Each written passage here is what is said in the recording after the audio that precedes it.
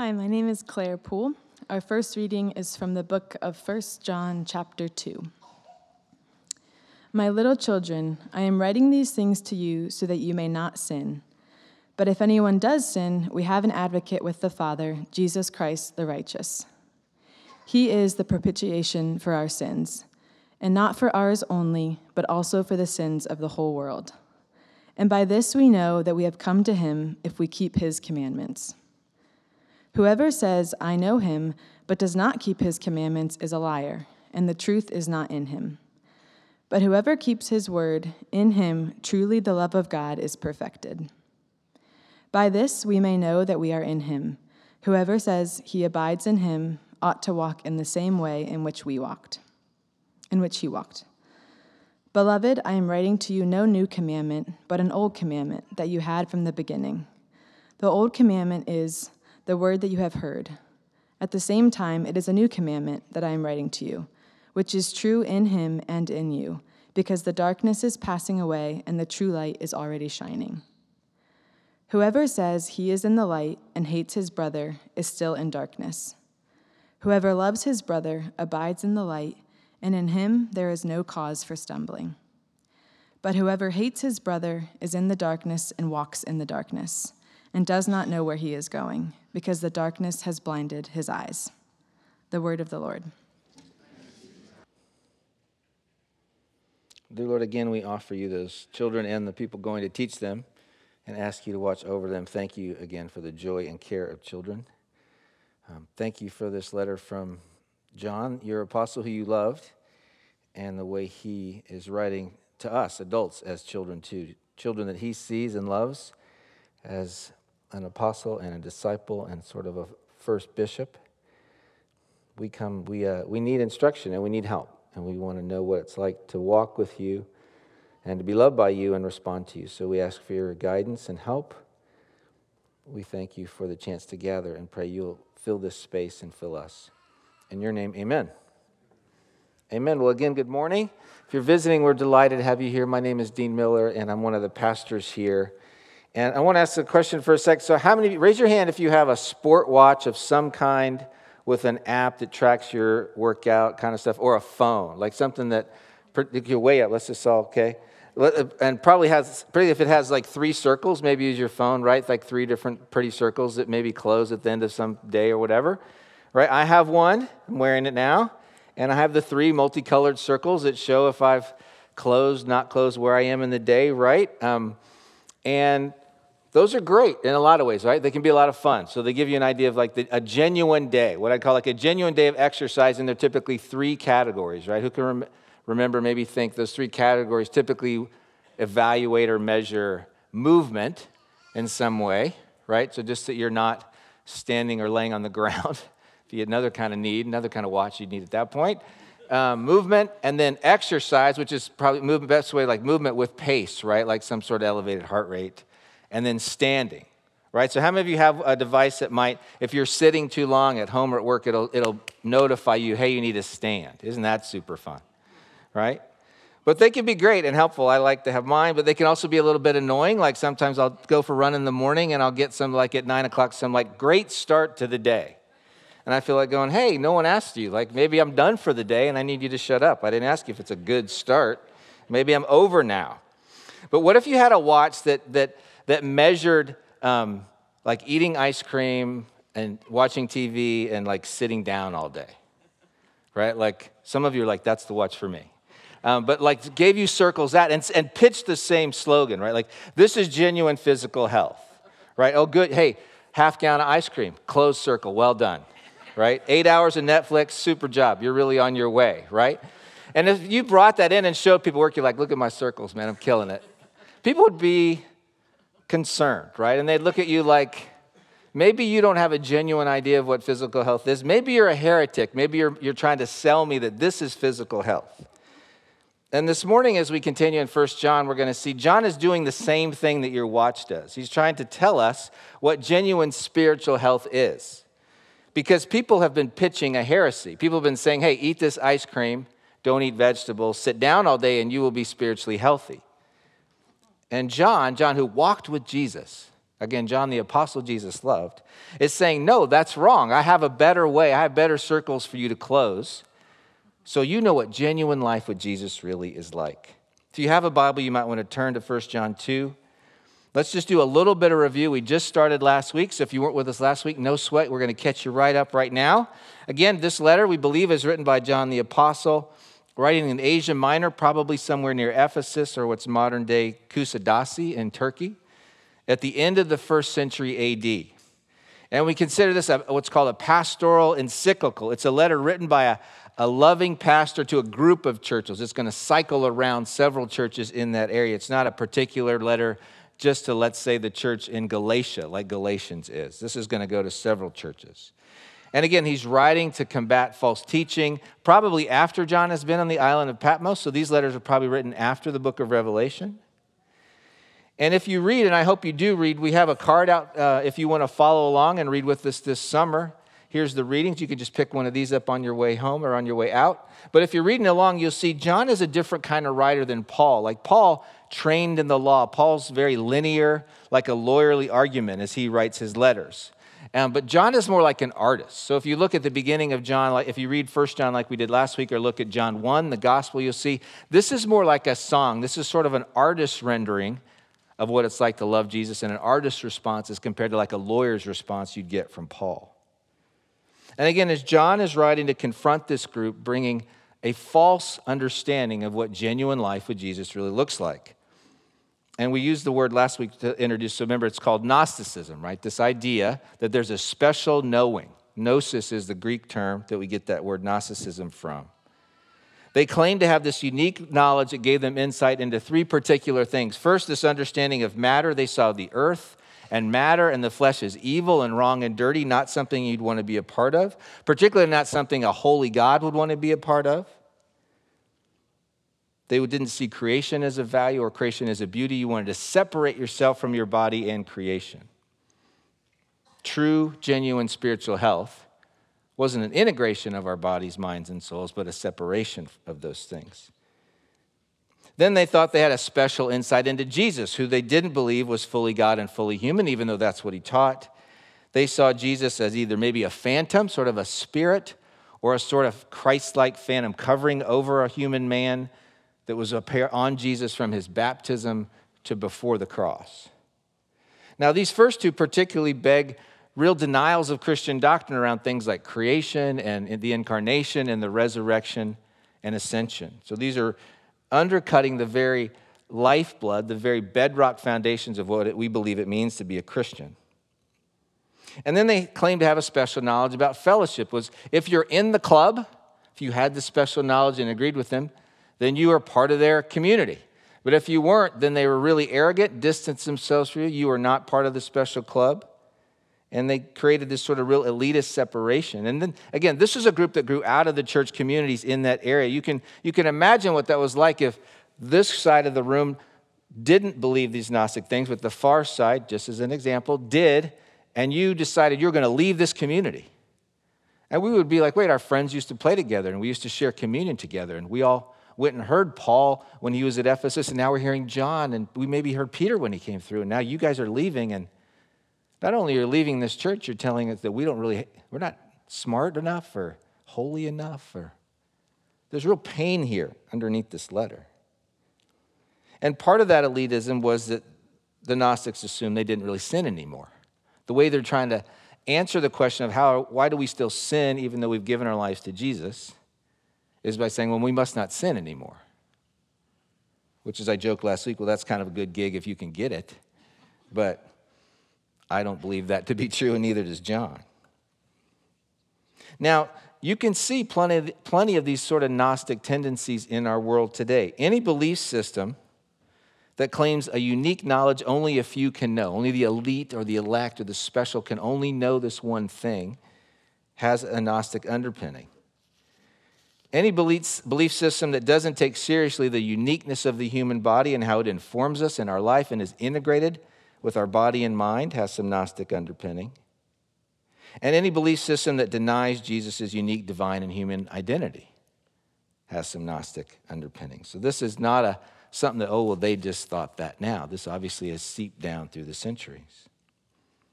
So in response, John writes this letter with two major principles rooted in who God is, Father, Son, and Holy Spirit. First, God is the light. So God is not the God who created the world, gifted it to us, and it came from his light. It's not a dark thing, it's a thing to be celebrated, and he is light. The created world is not to be objectified, but to be lived in and loved and honored. And then also God is love. We saw God as light last week in chapter 1. We'll see God as love some today, but particularly as we get to the latter part of the book. And with these two principles, we can understand this simple outline of John's letter that I shared last week. Sort of a section on walking in God's light, which we sort of finished today. Then on practicing God's truth, living in God's love, and sharing God's victory. John again is outlining the three primary healthy real circles on your watch. This is genuine Christianity. This is what it means to have a vibrant life with the Jesus he knew. And this morning's passage is again a fleshing out of those specifics. In our verses, John has a set of three markers of what it looks like to walk with Jesus. And then he integrates this idea of love. God is love through an understanding of God is light. He integrates those two concepts. So what is genuine faith? What are the three markers? And then what's it look like to walk in the light? First, genuine believers, John teaches, hold to certain truths about Jesus as the Messiah, the Son of God, in contrast to the teaching that these Gnostics were proposing. Jesus is fully God and fully human and died on our behalf. John uses two very vivid words here. First, he's our advocate. This is the same word that's used for the Holy Spirit, parakletos. He's our advocate before his Father. And then the big word, the big theological word that's used is he's our propitiation. How many of you used that word in any sentence this week at all? Probably nobody. Propitiation is another understanding of it's our atoning sacrifice. It's really borrowed from the Old Testament when the priest, like a priest is going in to pray on your behalf. If I was going to go in and pray on your behalf in the temple, I would take in a propitiation, an atoning sacrifice, both for my sins and yours, and offer it to God before I would enter into the holiest place to pray on the behalf of Israel. The way we recognize that we do still sin, not that we're sinless like the Gnostics taught, was to hold fast to this truth. Jesus is our atoning sacrifice. What he's saying is, yes, you get to enter in as a kingdom of priests. Man, woman, boy, girl, you get to enter into God's presence now. And the reason you can do that is because I was your atoning sacrifice forever. So first, they hold truth to lots of truths about the Messiah, but this is the particular one John's focusing on here in chapter 2. Second, then, we don't just hold on to truths in our heads. We're not just a brain faith, right? Like that's one of the Gnostics' troubles. But genuine believers then obey Christ's commands. We don't just sit in a room and think, I know all the right things. We get up and we do and respond to this truth about who Jesus is. Yes, we still sin, but as we walk with Jesus, we confess those sins. That's what we saw in John 1 last week, 1 John 1, and you hear us use that in the absolution a lot. 1 John 1:9, if we confess our sins, God is faithful and just to forgive us our sins and cleanse us from all unrighteousness, which begs that we do sin and that we do come and confess, and then we get up and we keep walking with Jesus. We don't just come for communion, we exit the building having communed with God and continuing to walk with him. We begin to grow and change and take on heaven's virtues, and we start to look different. I've been a Christian a long time, and I look different than when I first gave my life to Jesus. Praise the Lord. My guess is many of you have been Christians a long time. Might be a long time chronologically or just feel like a long time to you. Maybe you're 15, you gave your life to the Lord at 10, and you're like, wow, a full third of my life I gave my life to Jesus. I bet you look different now at 15 if you've been walking with Jesus than you did at 10 years old. And what John is encouraging us to do is to live with Jesus. He uses this verb over and over again, both in the Gospel of John and here. Abide. Abide with Jesus. We abide. We abide. We make our residence. We ask Jesus to make his residence in us. We live with Jesus, and he begins to change us. He uses that image in chapter 1, walking in darkness versus walking in the light. We begin to walk in the light. So, genuine faith. One of the circles we hold fast to the truth about Jesus, particularly here that he's our atoning sacrifice. Genuine faith, we obey his commands. We begin to change and grow and let him form and shape us. What we were, we're not going to be anymore. We're going to change and become. But if I want to obey and I'm supposed to do the commands, it begs another question, like what commands? What am I supposed to do? That's the third marker John highlights here. Genuine believers are characterized by their love for one another. And you can see again how he's answering the Gnostic separation and elitism with nope.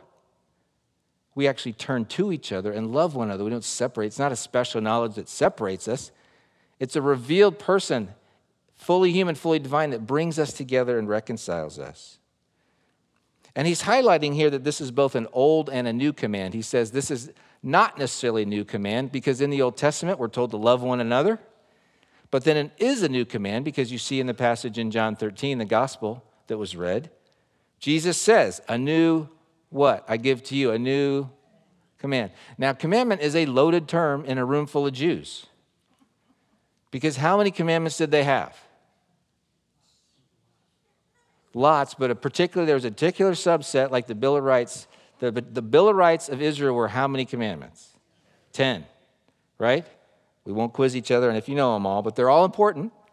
And to use that word and to say, I'm giving you a new one, geez, it's super important. That would have, all the disciples would have said, wait a minute. Who's allowed to give? I mean, God chiseled for Moses on stone those 10. That's pretty important. Why does Jesus think he can give us a new one?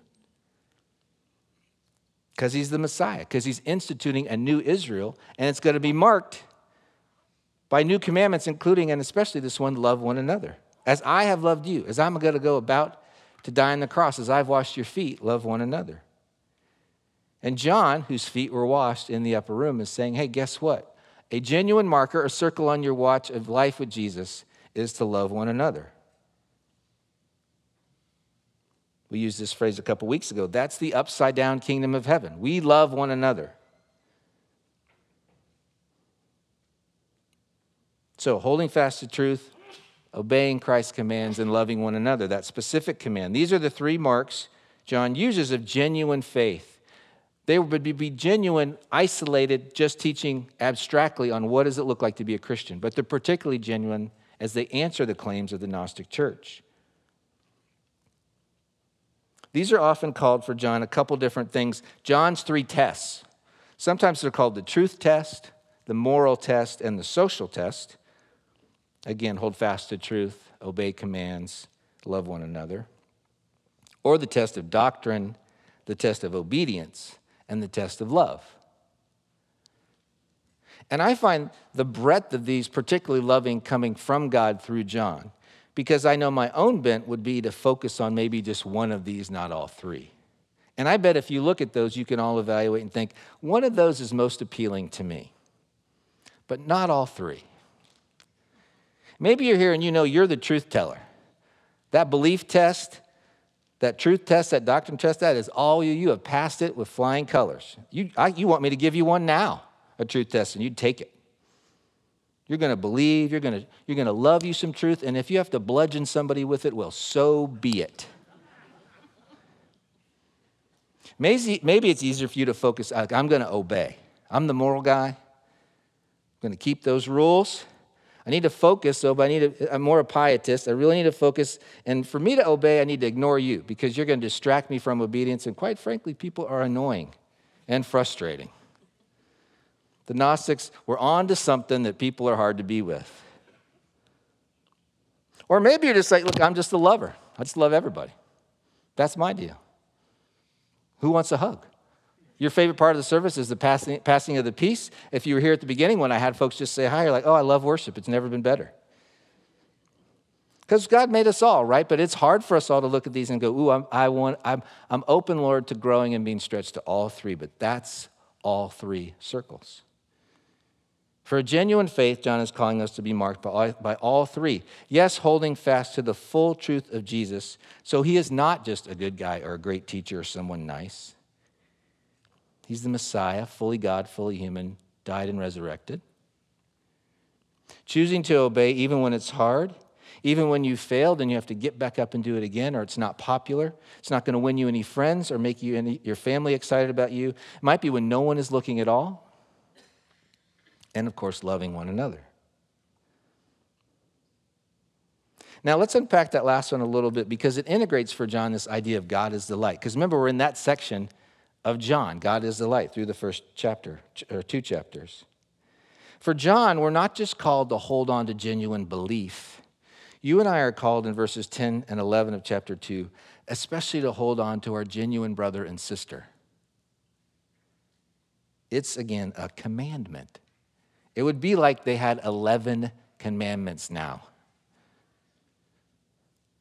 Now, what does the loving do? What we find out is that loving one another answers that question about living with Jesus. When you love one another, you are abiding in the light. When you love one another, you're abiding and living in the light. You're obeying the commandment, and you're believing what Jesus sent you and I to believe and do. Light is a super frequent and powerful image in the Bible. It's all through the Bible. Physical light is the first created thing in Genesis 1. And in Revelation 22, the other end of the Bible, it's the light of God that obliterates all traces of darkness. So the Bible is literally bracketed by the understanding of God and his light. In between Genesis 1 and Revelation 22, there are 200 appearances of light. We saw some of them last week. In verse 5 of chapter 1, we learned that God is light, and in him there is no darkness at all. If we go back to our Advent readings, Isaiah 9, the people who walked in darkness have seen a great Christmas tree. No. The people who walked in darkness have seen a great light. That's the Messiah. Jesus was the light. That's the promise. Those who dwelt in a land of deep darkness, on them light has shined. That's Isaiah 9 again. And Luke 2, as the baby Jesus is brought to the temple, Simeon comes and he greets Mary and Joseph and he holds up the baby and he says that this baby is a light for revelation to the Gentiles and for glory to the people of Israel. Simeon prophetically is naming the breadth of this new kingdom, Jew and Gentile. The people we're going to love are going to be different. So it's worth asking a little bit about, what does light do? What does light do? Last night, like many of you, I built a Lego. My family gave me a Lego for Father's Day because they know I love the movie Up. So I have a Lego of the movie Up. I'm not done. And it was too dark. And at one point, my sweet wife said, "Do you want a little more light in here?" And I said, "Sure," because the pieces are like that big.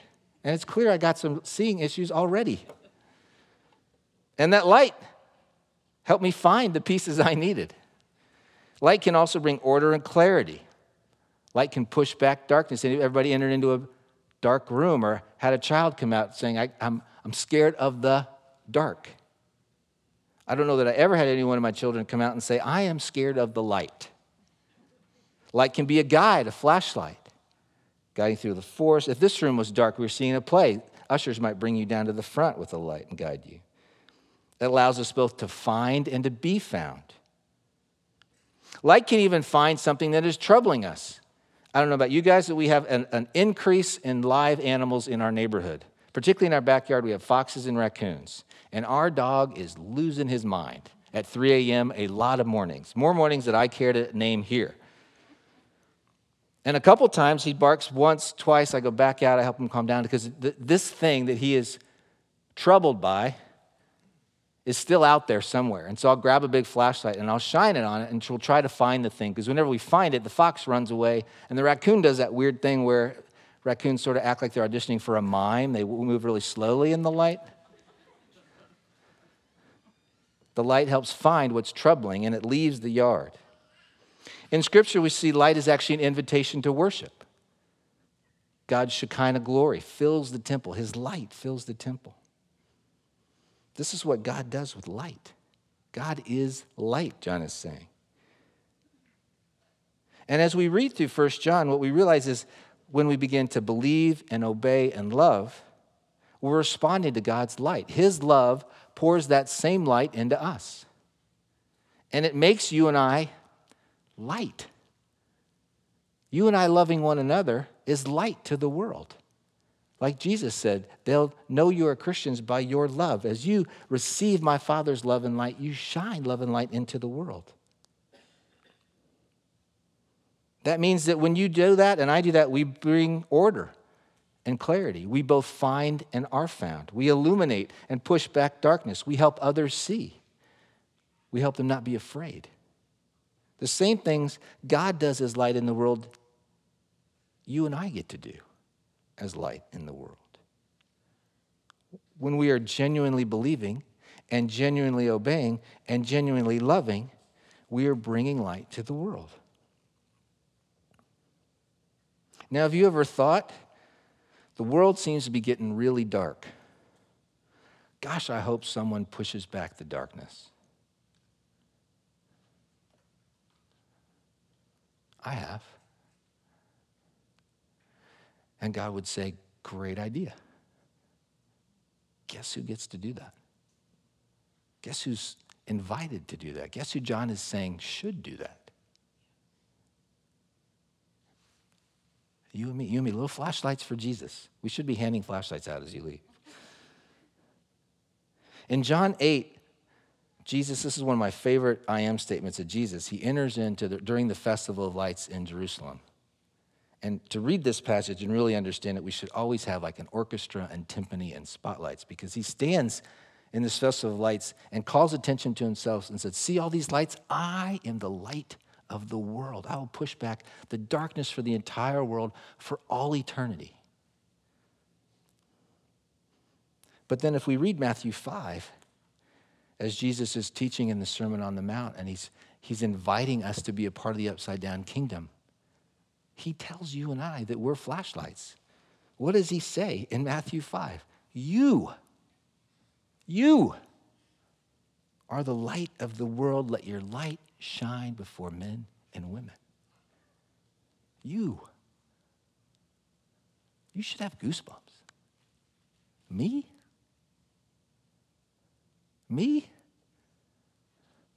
I can guide people. I can help people push back the darkness. I can so be genuine in love and belief that I can push back the darkness on behalf of Jesus. That is super important. It's super astounding. It's why we need to know what genuine faith really is. What if your watch tomorrow didn't notify you about motion and exercise and standing, but it said, you have loved well today? Okay, so you have to stand 10. What if you and I had to love 10 times a day? And you got some ping at 5 p.m. like, you need to stand up, brother. You have not loved today at all. Your circle is like a little baby circle, maybe around a quarter of the circle. I'd be like, shut up, watch. Ain't nobody asked you nothing.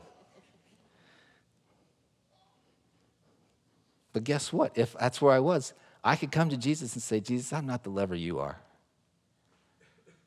I need you to forgive me and help me. Because I believe who you are, and I want to obey, and I want to love, particularly one another. But I sure need your help. So I want you to think about your week and pretend you have a circle on your watch. Let's make it purple. And purple's going to show whether you love well this week by 6 p.m. Where might it be hard to love this week? And then if you want to make it really personal, like something you could talk about people over lunch or dinner, people you trust, a safe space, you could say, who's it going to be hard to love this week?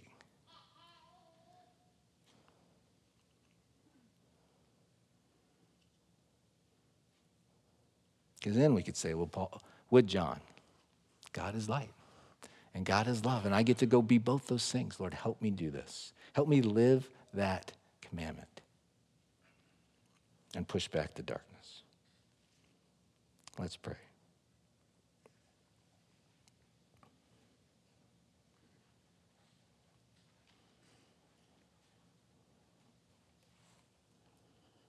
Dear God, thank you again for John, who was not only loved by you, but was so known for loving his people.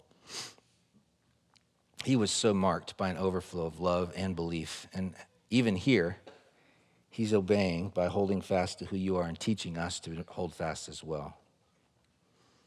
It is not easy to love. And Lord, you knew that, and you love difficult people for sure. I'm sure the disciples could be difficult. I'm sure we're difficult to love. But we cry out, would you make us many flashlights for you this week, that we might be a light that shines to you, that we could say we have received the love and light of God, and we're just trying to pass that along as genuine followers of you. In the name of the Father, and the Son, and the Holy Spirit. Amen.